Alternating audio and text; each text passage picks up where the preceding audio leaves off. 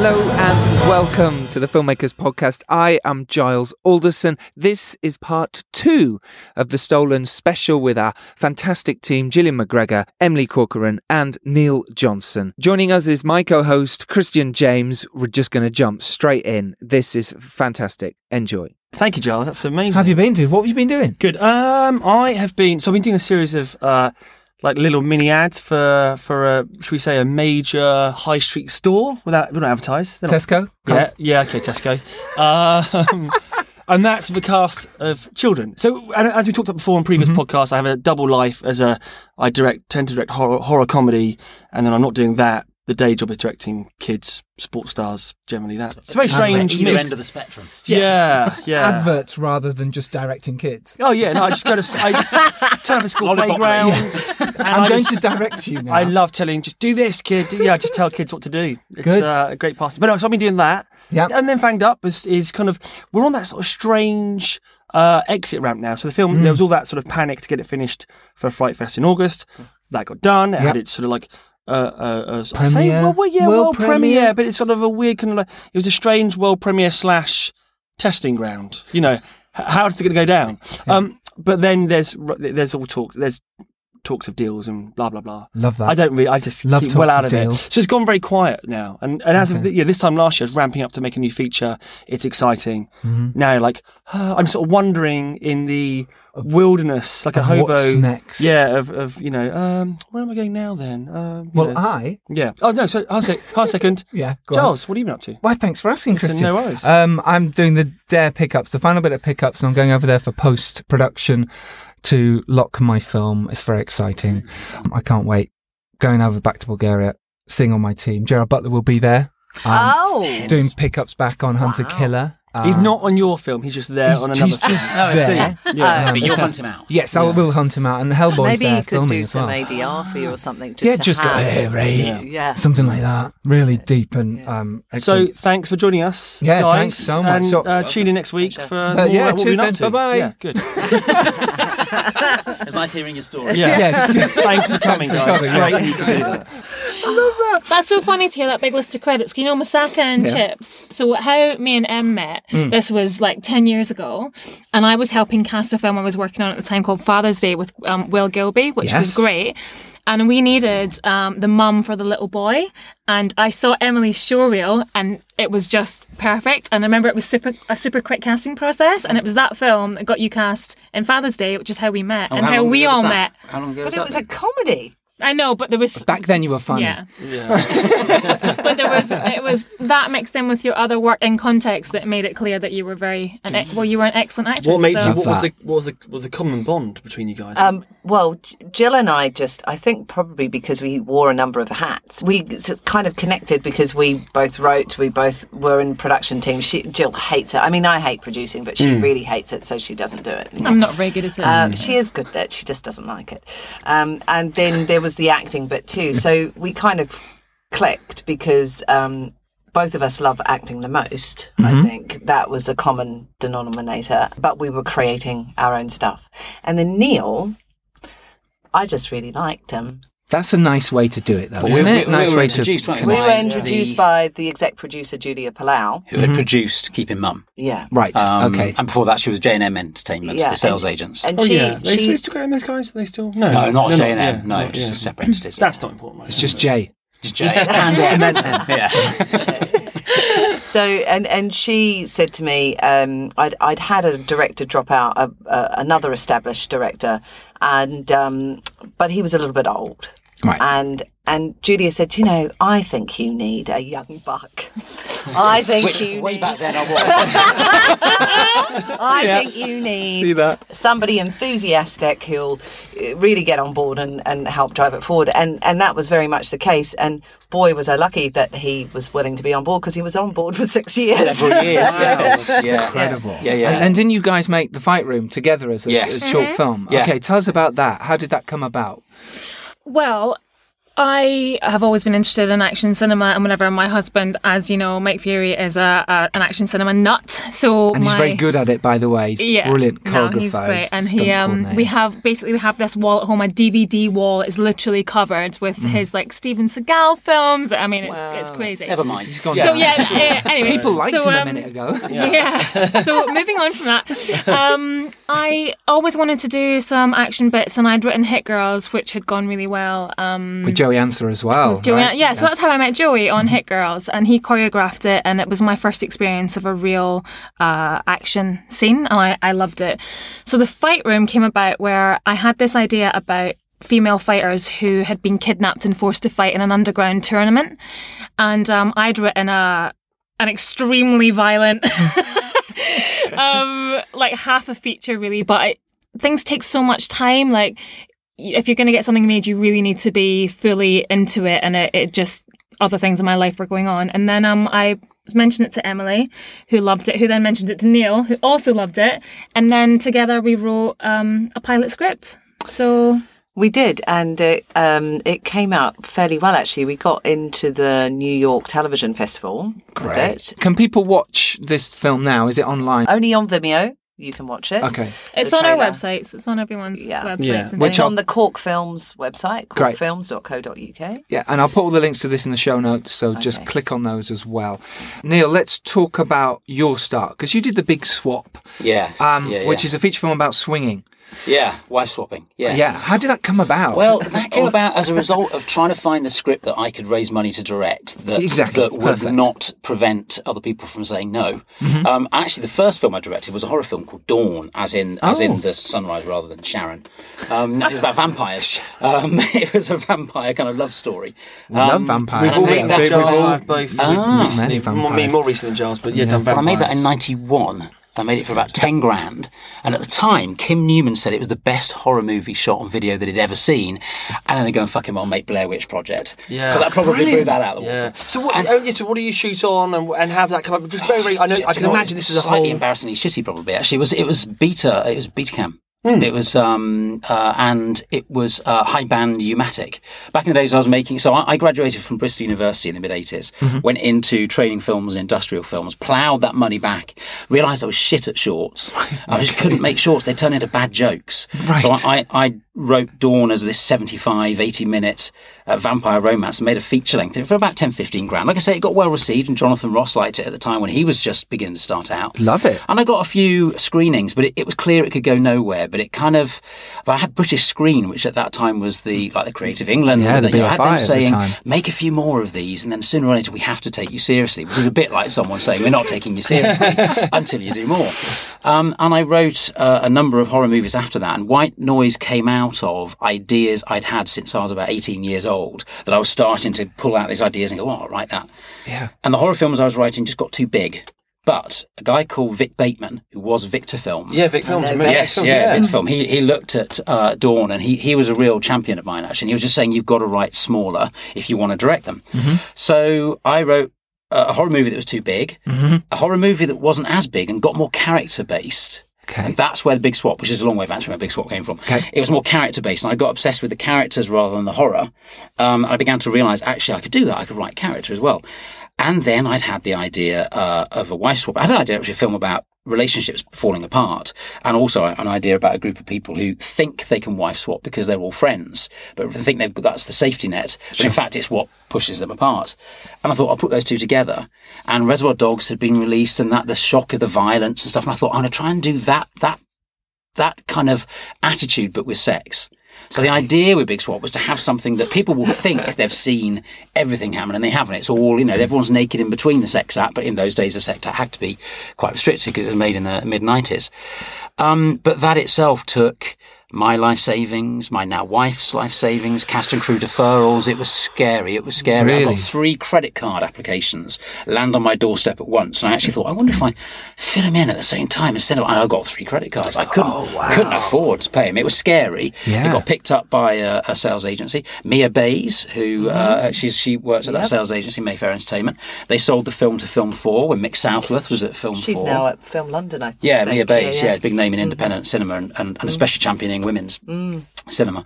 But Mayfair Entertainment went bust just as the film was being released. So you saw, and it got picked up by instant media, but I saw the career of a movie get very affected by the business of film. Okay. But it kind of got me a bit noticed. And it got theatrically released. It got banned in Singapore because of pubic hair, which is great. That was a bit of a fuss. Because of pubic hair? Yes, because of pubic hair. Not literally, there was an accidental pubic hair. So it was literally, they saw pubic, there was no hair in the gate in that regard. And also, it was the BBFC had to screen it 3 times because they were convinced they could see a hard-on and penetration, which they absolutely couldn't. But we didn't disabuse them of that notion because it got talked about that there's this film that they had to screen 3 times. Maybe they just got really aroused by it. They saw their own hard-on. Yes, exactly. Maybe around that time, but you had, what was it, the Kerry Russell? You had a few around that time. Yes, just shortly. 9 songs. Shortly afterwards. Yeah, which was Michael Winterbottom film. Yeah. I think they pushed sex in cinema that far. I mean, Big Swap was just before then. We were actually toying with a prosthetic kind of hard-on or something, and then we kind of, even that might have been risky, and then suddenly... but actually, Kevin Howard. You were toying with the prosthetic hard-on. Kevin Howard was been in a few. Yes, and he was in Goes to Gravel Lodge as well. So that was the first adventure. It got some doors open, but I think because of the nature of the film and the fact that it pretty much had an unknown cast, it was hard to push. But it kind of, it did its bit, and then it sort of disappeared. And after that, it was back to trying to find the piece that would knock a few more. It was constantly the doors open, they close again, they open again. Did it not give? Again. Did it open the doors to an agent? Did it open the doors to? It did at the time. No, not initially, but luckily one of the guys who funded it, Noel Cronin, who was Dandelion Distribution and then Renown Pictures, he funded Ghost of Gravel Lodge as a TV movie, a 250 grand TV movie, and it had George Cole and Prunella Scales. And his biggest advice, it was a ghost story, traditional haunted house, family haunted house story. About 3 weeks before the prep began, he actually said, "Could you set this at Christmas? Because I think if we set it at Christmas, it'll always be on." Every Christmas, which it is. I mean, I think it's just screened on Channel 5. I've seen it at Christmas time. Yeah. And he was dead right. So just quickly rebooting a few scenes. Grabbed a few Christmas trees, lights. Had a creepy bit with some baubles falling off because of a ghost, that kind of thing. Made something of Christmas actually within the ghostliness of the story. It absolutely has meant it's sold all the time and it's never been off the screens at Christmas. Fantastic. Didn't do Shane Black any harm, so exactly. So there you go.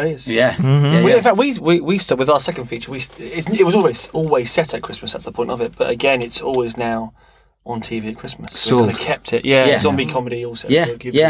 So the fight room at Christmas. Yeah. Yes, that's it. We're done. Yes. I think actually it's all your scripts from now on. Always at Christmas. Or Easter. Open on Christmas. Well, I'm working on a romantic comedy script. My agent just the other day said you should try and plug Christmas in there because rom-coms at Christmas. Actually, it's just print the money and every the holiday as well. Yeah. I mean, all of them. There seems to be this notion that if you get an agent, you break.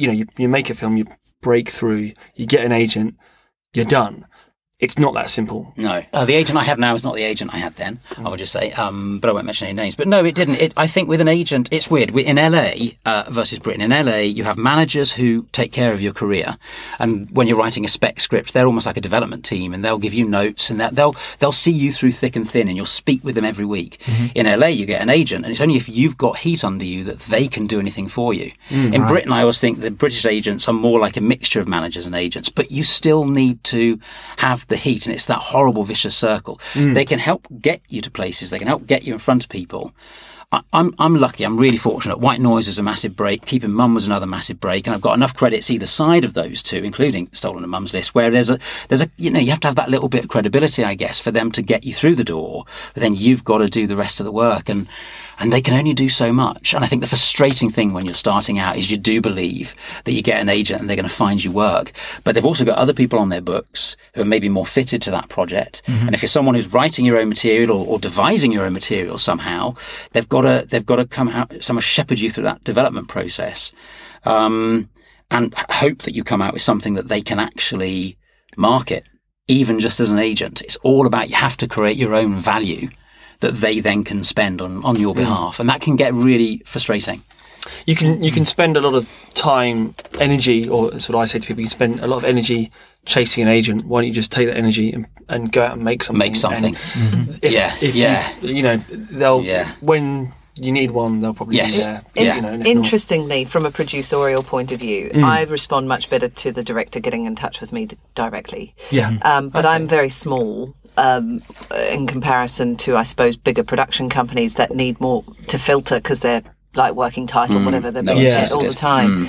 I would also say, absolutely, for directors, particularly if they're creating their own work with writing and stuff, it is completely different to if you're an actor. And I'm just not sure, aside from making sure your deal's really good as well and doing the legals for you so you don't have to worry about it. Unless you were just absolutely huge, I just don't know how much difference it made. Yes, after White Noise, when I'd written White Noise, and it was being... And the writing. Yes. The writing that's was yes. it. That's There's really a big. tiered system, and you've got to like make sure payments come out. And the writing makes sense, of course. But I think... But I got managers in LA as a result of the script of White Noise, and they introduced me to a load of agents who then, I picked an agency, Paradigm in LA, they then got me in front of all the studios.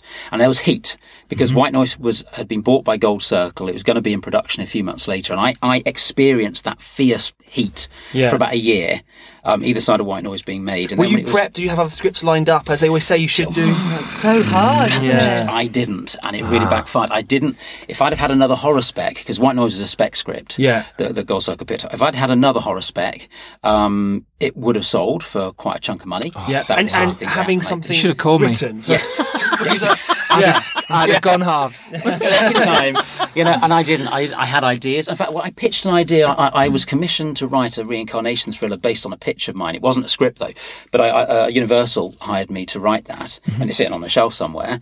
But that was one of my ideas, and it was when my manager said that. Well, have you got another one? It's like, yeah, but I mean, could you write it? And I tried, but I was really busy with Keeping Mum starting to come to life. And then my other big lesson was at the point when White Noise was released. And it did really well. It was January, and it did incredibly well. Because surprise hit, wasn't it? I remember it being a not.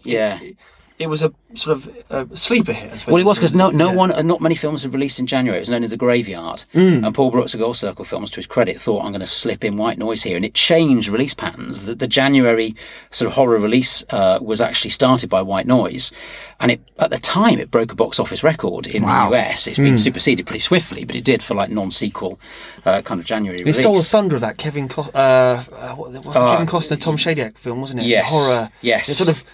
God, what was that called? But I remember it kind of came in and stole their thunder. Kevin Costner, I think there were a few actors circling White Noise for exactly that reason. There was a point, this is the healthily middle-aged actor getting a career revival. But it was being released when I was very busy shooting Keeping Mum. That was the other interesting thing about career pattern. I had to say no to all the horror scripts that I was offered to rewrite in LA because I was busy shooting Keeping Mum. And it only takes about 5, 6, 7, 8 months for them to go, well, you're saying no to everything. We won't send you the next one. What kind of stuff were you offered? Can you what kind of stuff were you... The Fog, rewrite The Fly, a new version of The Fly, which I did toy with, the White Noise sequel, which I then didn't get involved in. I can't remember about 2 or 3 others, but I wrote for... Did you come close to any point? Did you sort of think... Well, The Fly I was dallying with because I was looking at macro nanotechnology and all that kind of stuff. But no, I mean, literally, I was having to turn them down because we were starting the shoot of Keeping Mum a month after the release of White Noise. Wow. Okay. So I was getting a flurry of offers and just had to say, I can't. I'm doing something. You must have just wanted to shoot yourself. And then they said, have you managed to write another horror spec? Because it could. No, I've been busy prepping Keeping Mum, and I was like the big lesson. And it's a totally different genre as well. Yeah, which confuses the industry because it's like, okay, and then you get offered lots of crappy comedies because they go, he's a comedy guy now because of Keeping Mum. That's interesting. Yeah. But now you've got to that point where surely people go, well, actually, he's just a director in his own right. Well, they should do. Look, he's just done a Western. That's it. You need to tick every box. That's true. I'd say I hit a wilderness, though. I'd say after Keeping Mum, about 2 or 3 years, there's a couple of projects that fell through. The credit crunch killed a couple. Okay. And I turned down a lot of comedies because my taste in comedies, I suppose, is a bit more specific, and then began to realise, actually, when you turn something down, maybe you use this kind of way of turning something down that keeps you in the project. And I gradually learnt to say, I really like the idea. I would want to approach it in a completely different way. We've talked about this in a bit recently in a similar kind of way. Like, you feel... I think film school breeds this kind of like is it director for hire type stuff, which we both experienced quite recently. And it's quite interesting saying, actually, I turned a few things down, but maybe I should have found something in it I could have looked at. I think because that's when I started to, when I'd say to someone, I really love the idea, to a producer, I really love the idea, but I'd want to restart with a script. I can stop there, or I can then tell you what my concerns were, and they go, yeah, go on then. And if we had that conversation, the amount of times they said, so would you be considering to give it a go, and if we can get some development money? It's like, shit, why didn't I do that for the first 3 years of saying no? So I definitely hit that wilderness period for a good few years where you're off every radar. I was writing all the time. I was lucky enough to be paid to write, so I was earning a living, and have done since just before White Noise, I guess. But it's tough. And I think, you come out of film school and everyone wants to be like a Tarantino. You want to be an auteur. You want to have a brand to your name. And then gradually you realise you just want to tell stories in film form or televisual form. And that means you should be more flexible and should sometimes be for hire. And actually, the Fight Room, going back to that, was an opportunity where it was very much you guys, very much Emily and Gillian. I thought, here's a chance to come in. And obviously, the director's privilege is to have some say over the script and how it shapes up. But to kind of go, what did you guys want with this, and I'll deliver it in a professional. It's the first time I'd done that. I'd always written stuff, and obviously the Stolen we were working on together, but that was in development. It wasn't happening. This was a chance to come in quite late in the process. It felt like with the Fight Room. Well, it happened so quick, didn't it? So it was like a mini version of being that for hire, someone else's vision, but just trying to deliver it professionally. And pull it off. And that was really good. Not because, therefore, you're less responsible. You're utterly responsible still, but it just came from a different place, and it was a good way of trying that out, actually. I thoroughly enjoyed it. There you go. Really thoroughly enjoyed it. We need to jump back to some more origin stories as well, don't we? So let's jump back to Sisterhood then. Sister was your first one, right? No, I'd produced lots of short films before then. And was it as an actor producing to sort of like produced to be in them? became good producers because they ended up trying to make stuff for them to be in. Actually, I'm quite good at pointing. And that's you very. I mean, people in film school, they all want to be directors. Yeah. They don't grow up dreaming of being a producer. But because it sucks. It does. It's tough. Mums and dads always go, what does a producer do? Yeah. Oh no, we go, what does a producer do? They ask me what I do. No one knows what the hell do you do? I don't know myself. Just point. Yeah, I direct children. My wife across the road says all you do is you go somewhere for a day and you just point at things. And that's my. It's like Whenever she's come to set, that's what she's seen. Yeah, over there. Pointing over there. Pointing. Yeah, and it's like I guess that's as simple as my job is. So it was that sort of like right. I need to be in some things. So you became a producer by. Yeah, default, I mean, the initial thing that happened was during drama school, I'd had a holiday job that a temp agency had put me into in a corporate video company. And I literally was making tea. I mean, literally, that was all I was doing, or stapling things. And then I came in, I was 18 or whatever, and they said, oh, the production manager's sick, so you're doing it. And I said, what are you talking about? I've never... Yeah, I make the tea. What do you... And they said, oh, better the devil you know. Shrugged and walked off. And back then, it wasn't the internet, it was literally production books and phoning and faxing and stapling and giving people lots of paper. Many trees died. So that was initially how I started. And then when I left drama school, interestingly... Yes is the answer about the acting to producing, but more so the writing to producing. So initially I left drama school and I didn't get a great agent or anything. Nothing was really happening, and I was finding it very frustrating sitting around waiting. So my mum, who I have a lot to thank for, really, did birthing say... you for one. Yeah. That's a good start. That's a good start. Yes, it was the start of many things. And of all the people you could have popped out of. Yes. Luckily it was your her. mother. Yes, it was her. Joyous. Thank you, Merrin. She'll listen to this. And she said, well, you were always good as a kid. No, sorry, I'll do a New Zealand accent. You were always really good at writing when you were a kid. When you were 7, you used to illustrate your own books. I think. Okay, so I used to write these books and then illustrate them. So in a way, she was right. So I wrote this thing, and the only director I knew in the real world who hadn't directed me at drama school was through a friend of mine, I'll name him, Adam Lees, who had worked with a guy called James Erskine. And I don't know, James is really successful now. And he'd just done some documentaries at the BBC. But to me, he was a director at the BBC. And I sent him the script, and he actually phoned me and said, this is really good, I want to make it. Was this like a short film? It was a short film. It's called The Invitation. And I he even found producers and everything. And at one point, there was all these famous people who were going to be in it and everything. But the producers dropped out 3 weeks before we were due to shoot. So again, my mother went, "Oh, you used to help me all the time at the office. You'd be brilliant. Why don't you produce it?" Little did she know. Those guys are idiots. Correct, they are. So your mum's like a manager. Yeah, your mum's made you. A publicist, manager. Like she's like the ultimate Catholic all-round Jewish mum. Wonder Woman. Yeah. So I kind of listened to her, and she went, "Oh, I'll help you a bit." And she obviously did, but I'd also done so many telephone sales jobs being an out-of-work actor. I got so good on the telephone. And I managed to get Sony to sponsor it. And we were the first film to be shot on HD that used a Steadicam. Great. And then we ended up being used all the time as an example, like in trade shows and at Cannes and all that, as an example of film, like against film. So to show how much it looked like film and you couldn't tell the difference. Perfect. Yeah. So, and Sally Phillips was in it, and Frances Raphael, and it was Decent it was really cast. good. Yeah, it wasn't For your bad. First short. Were you in it as well? No. Okay. So this was the thing. James wouldn't let me be in it, and I wasn't really strong enough to. He's gone to down in argue. my book. I He's know. gone down. To be fair to James, I mean Sally Phillips is pretty funny.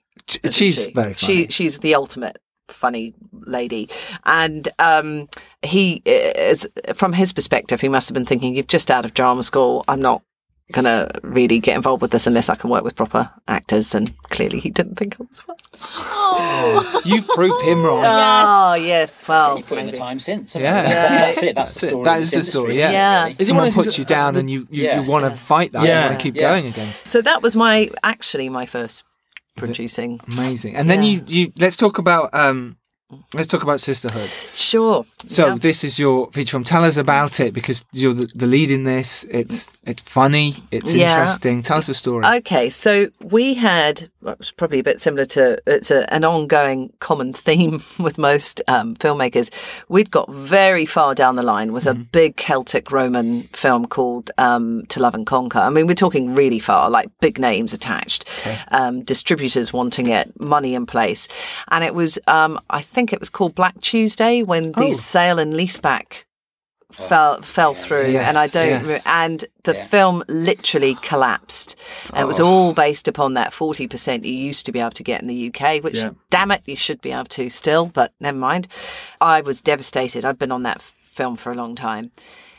And eventually, I'm sorry, I can't believe I'm going to say this. My mother went. all comes back to your mother. Is your mum available? I Do you know what? I need some counselling. and yeah. She's going to love this. Some one-on-one time. In the show notes, let's put A link to her therapy session. But she literally went, "Emily, why don't you do something a little bit smaller where we can all just pitch in? We'll just ask, we'll have a party, we'll get people to pay for tickets, and then we can ask people to put in, £100 there or £50 there, and then you never know, just make something." Wow. So effectively, Your mum's amazing. She was. She helped me arrange this party, and we literally had the first crowdfunding film ever made. Not ever made, but in the sense of we had no internet resource. So there was no platform like there are now. And it literally went from word of mouth, and we raised the money in from £50 portions up to, I think the biggest was £5,000 portions. Wow. How much did you raise? Well, we raised in the end £75,000, but not Fantastic. really till the end. I mean, all through the process. As you were going. Yeah, so I As worked you were out. making it, as you were shooting it. Yeah, Right. so I worked out I needed, the minimum was £20,000 to say, right, we can start. Yeah. So I'd written it also to be, so it's set in New Zealand and in London. And so it was all based upon locations I could get my hands on. Sure. In New Zealand, my uncle owns a lighting company. So it's quite funny when you watch the film. New Zealand's like really glossy and looks like amazing, and you know, and then the London ones, which was the greater portion of the shoot, it was a little bit grayer, dark, That's miserable, London, rainy. well, Also, potentially maybe there's no cranes and there's no, sliders and stuff like that. So, and me being in it was wonderful. It was probably one of the funnest things I've ever done. And it was also very good for me acting wise. I got a manager out of it and all sorts of things and won an award and got nominated for awards and stuff. How did you sell it? How did you get it from you finishing it with your money, your friend's money, and getting it out? Yeah, well, it was tough. I had contacts, obviously, because I'd been trying to produce this other film, and for whatever reason, hopefully because I presented myself well, they were respectful enough to help me out. So I found a producer's rep who I'd sort of been working with. I wouldn't necessarily recommend that to people out there. But why is that? I just because they effectively, what they're doing is your homework for you, and they're finding you a sales agent, and then they take commission on top of the sales agent taking commission. Sure. And you've got to really weigh up the usefulness of that. And they also often have their own agenda because they're linked with a particular sales company or a particular distributor, and maybe they get a deal with them in some way. There's all sorts of political reasons why they may guide you towards a place. Whereas if you're looking and researching yourself, you're much better off. It's really, really tough when you're first starting out, but my advice is to try and get mentored by a producer who knows better. And that was also the case with me. I was fortunate to be mentored by Joseph de Marais from Blue Dolphin and Judy Coonahan from the other film, and so I had this advice. I had got a DVD deal for Sisterhood in the UK, but no theatrical, and he managed to book, it was great fun. He booked the small Odeon in Leicester Square, and we had it for a week. But you know what? We sold out. We sold out for that week. Incredible. And it was brilliant, And it was because of all the New Zealanders. It started, and then they heard about it, and then they all started coming. Hen parties started to come. Wow. And then on the last day, people were turned away. And it was such a shame because it had snowballed, but of course Bond was going in the next day, so we couldn't stay. And then America got sold. Both America and New Zealand, Australia got sold by me personally, not by the sales agent. So that also goes to show, So America was through an internet platform. I was connected to some guy on social networks, something like a LinkedIn, and he looked at it, loved it, and bought it. And then same with the Kiwis I just got in touch with, and they took it. And it had won awards and things by then. So people, there's already a buzz. They were like, and the humour appealed to Americans, I think. But great, so you managed to do that. So what did you think from then you were going to carry on producing to be in films, or what was next? What did you do? Oh, good question. Well, Stolen really had started to formulate even back then, so because it's been going for a while.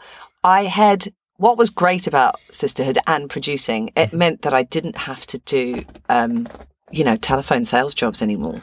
Yeah. So I started to get hired, and my day job became, often hand-holding first-time feature directors who were on low budgets but had raised the money. That was one thing that I just wouldn't do. And on a couple of occasions I had to go in and rescue them because they hadn't actually raised enough. So you had a sort of reputation for being a fixer in many ways, or sort of facilitating... They literally wouldn't know their arse from their elbow. Yeah. I mean, it would be... I can relate to that. Yeah. I mean, I'm not going to tell them... I'm not going to tell them how to direct, but I would put in crew that would support them. But the whole functioning of the upper level of crewing up, scheduling, getting sponsors. I'd get them sponsors. I'd get them, as a producer, a fixer. Yes, I suppose a producer. Yeah. But I would follow it all the way through to distribution. Sometimes I didn't need to. I could leave at post. Stuff like the tax credit and all that. Right. It's unless you know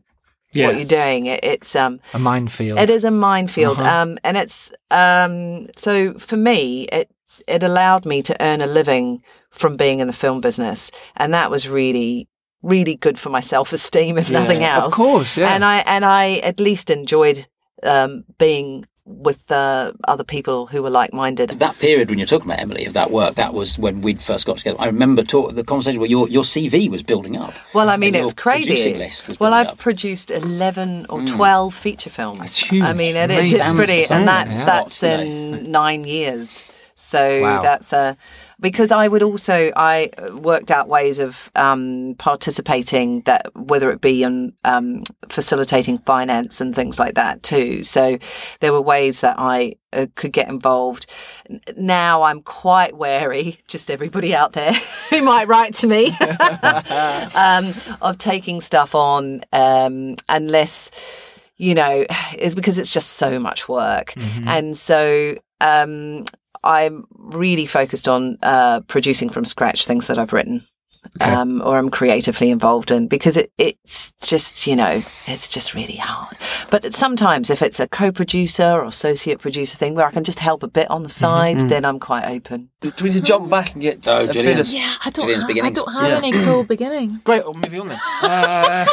I don't have any cool stories. No, we don't need to. But what was the moment? What got you into it? What was the thing that? It's funny what you said about this person telling you or not letting you be in the film. So that's happened to me a couple of times in my life. So when I was at school and I was applying for drama school, it was a music teacher at the time, and she told me not to bother. Wow.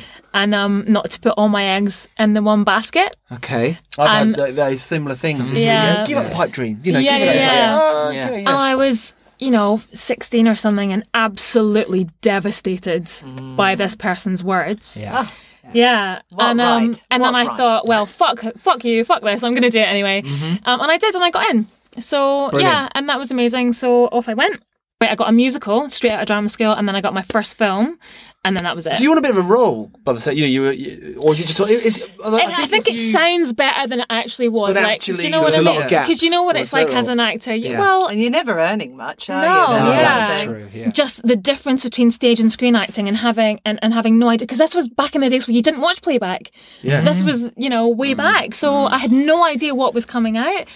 And God bless them for sticking with me. But yeah, and there's a couple of films I did after that, and I watched them back and I think, how did someone think, oh, she's great, let's put her in this film? Because I was shit.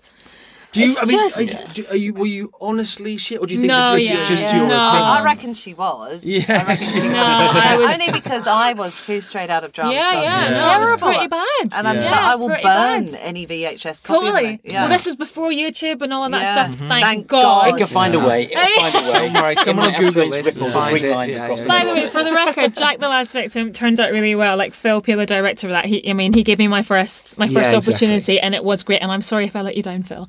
Huge apologies. He obviously doesn't feel that. No. Well, yeah. So anyway, so it just kept going, and I was kind of frustrated by the kind of things I was being seen for, and And what were they? Why were you well, frustrated? just stuff like sexy girls and like the girlfriends and all of that, and I just thought, this is such bollocks. Like I'm just not at all interested. And once you kind of get beyond getting into your mid-20s, where you kind of start to lose that vanity that most of us have, where you want to be attractive or whatever, and once you start getting over yourself at that, I just thought, this is just so boring. And I just thought, this is weird. I don't like it, but I don't really know what to do about it.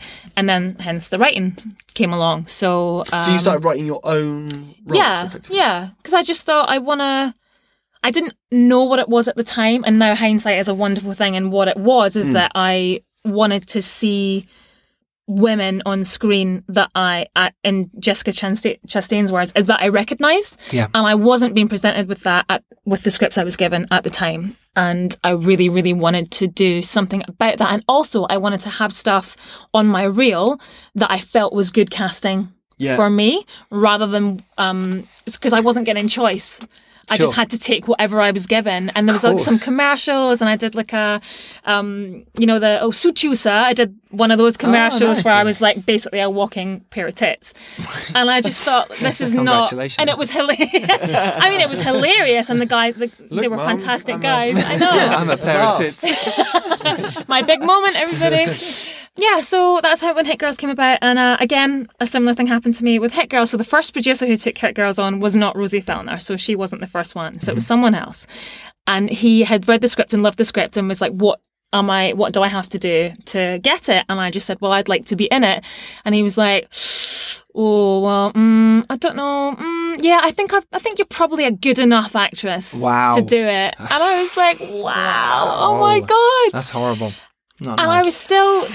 Do you reckon, though, I think there's also an element that they're worried, which probably Neil went through as well, that you're going to interfere with the process because you're acting in it, you know, and it can be very, I suppose some people would interfere. That's the thing. Sure. And it can be very difficult kind of to convince people. You're probably in a dangerous position if you don't know it. It doesn't. I mean, I've often worked with performer/writers, and I like that because you've got a free writer on set the whole time. It's great. And if you're up against it, hey, let's quickly rethink this right now. You know, before, so it works well for me. But some people, I would imagine, think, well, I'm basically handing all of the power to this one or maybe one person. So maybe that could be a maybe, and I think that's a valid concern, and I think that is probably why I'm not interested in the producing side, even though I understand why going forward I have to be a producer, but if by name only. Secret producer. No one will know. No one will know. Because it's so hard to see your work being taken by someone, and you know, because we all think we're precious little snowflakes, and then you think you've written this masterpiece, and then someone has a different take on it, and that's just how it goes, and that should be how it goes. But you know, I was so young and so green, and you just don't realise, you don't understand the process, and I hadn't done enough film to understand the process from start to finish either. So that was an amazing education. And eventually that all didn't happen. And then Rosie took the project over, and then Adrian Vittoria obviously directed it. And, you know, we lost him last year, and he was just the most amazing guy. And I learned so much from them watching that and watching Rosie go through the process of producing. I'm not sure if it was the first time for her, but one of the first times she ever produced anything.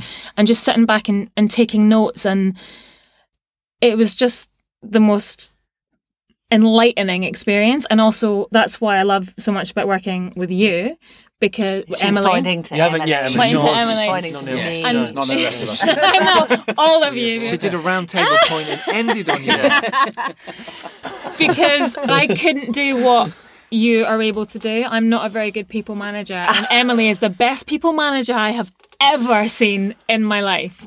Wow. So, you know. You and Alex Ferguson, congratulations. She's a good achievement. We worked together on, how I met Gillian was on a film called 3 Minute Moments, which was a joyous occasion, like a speed dating film, which we were in. And then, which is much more impressive, we worked on Gravity together. Yes, you did. The previous. I'm the, So we did a podcast fans. We talked to Mark Sanger, the editor. Right. Brilliant. Which, if you haven't listened to, do check out episode 10. It's fantastic. He talks about working with Michael Bay and obviously Alfonso Cuarón. It's wonderful, and we talk about. But mostly we talk about working with yourself. So, did he let the cat out of the bag then? Is that what happened? I didn't know the story. It came out he fresh did. on- I had not really told anyone, and you me hadn't. neither. I might have kind of to trusted told people me. said like, obviously. I think, but it's like, all right, I told everybody. Everyone in this room. So many checks on that. Hello, yeah. Because he was saying that your DNA is very much, we can quote him. He said it on the podcast. Yeah. Your DNA is in the movie. We haven't actually explained what. I don't think let's we haven't go. explained what we're talking go about. back. Actually. Explain. So, I've known Mark for a while, and I actually forget how we know each other. But basically, I think I worked on his brother's film first, or something like that, and that we just got to know each other that way. Sounds vaguely familiar. So that might be. I think that's right. I can't remember which brother I met first, but they're both awesome. And he sent me this random email one day saying, "So I've got this thing that I kind of need, do you want to come and help me out?" And I was like, "Yeah, sure, whatever." Having no idea what it was, fine. And it turned out to be Gravity, and. But at the time, of course, it wasn't Gravity, the Oscar-winning. It was just it was come in just and read these lines. I mean, It's a sci-fi obviously, called Gravity. I knew who the crew were and all that, so I was very impressed. But I just thought it was. But you knew you were going to be there delivering those lines in the. You were the previs. You knew that they told you you're going to be the previs. Yeah, eventually. So what it was that listeners that they had to sort of pitch the film to Warner Brothers. to get the green light effectively. Yes. But they needed to breathe life into these pictures, and they needed the actors delivering. Right. Yeah. So interesting, they had to obviously have a performance there to sell it. And I think you guys, from what I gather... Do you know what? It was one of the most stressful things. Do you remember it, Giles? Because the NDA was next Huge. level. It's like a I mean, book. it was, NDA. honestly... Clearly, you've kept to it. Well, it doesn't matter now, does it? I think you're okay. It wasn't our fault, it was Mark. Once it comes out, you're all right, right? It was, surely, Sandra's Oscar. Sandra's Oscar belongs to me. Yeah. So, Because it's set in space, though, it doesn't really count because obviously the contract's for Earth. Yeah. But because so it's set up there, The known universe. the then known universe. it's null and void. Null and void. And why have we been quiet for all these years? Basically? How long did it take to do what you had to do? I can't remember. Not long. It wasn't that long. No, not at all. But I remember sitting. I didn't even have a paper copy of the script. It was literally on a laptop. Oh, wow. And I had to learn it, American accent, and go for it. I and was it going was to just... say you have to do the accent. In front of the camera, just Yeah. looking down the lens as if we were And it wasn't these actors are playing these roles, do it in that style. No, Just, we just, weren't. you doing It was... At the it time, was it was Robert Downey Downey Jr. Jr. So Yeah. I see, right? Okay. So I was. I think that's how you Mark actually sold that performed to me. I well. think he was like, because Robert Downey 'Cause Jr. you got me he's in. gonna listen to your voice, and I was like, Yeah. oh my god, I'm there. Like, I'll Robert do Downey it. Jr. So was Clooney performing to your voice in his ear, or by then? No. No. So they got shown the film with us, Yes. sort of semi-performing it in some way That mortifies me, I have to say. to get them to say yes. And also, I think the Warner's top brass watched it fuck to me. sign. So all to all sign Warner's off watched and it. went, yes, we'll do it, but not with these two. in it." Get those two fuckers out, and These then we'll idiots. we'll Get do those two something. amateurs out. Unbelievable. What those accents? Who gave her a first job? Her dad. Because he'd asked me, can you recommend someone Yeah. for the guy? And I was like, well, yeah, I know loads of people, and I just worked with you. I was like, Giles is great. Why don't you ring him? And then the I rest, got this random the rest call. is history. So that's our Gravity story. And that's how Yeah. it So is. Oscar winners. We are Wow. technically Yeah. Oscar Well, winners. I'm just going to take it. You said award-winning. Excuse me. Yeah, So I didn't mention Oscar there, but I'll drop it in later. The Stolen is out in cinemas now. You can go see it. It's wonderful. Do It's it. brilliant. thestolenmovie.com is all the details for the movie and the booking. Goodbye. Well, listen, thank you very much for joining us, Oh, all of you. pleasure. Really appreciate your time. Thanks very much. You're welcome. thank you very much. Thank you. Thank you. Thank you for having us. Pleasure.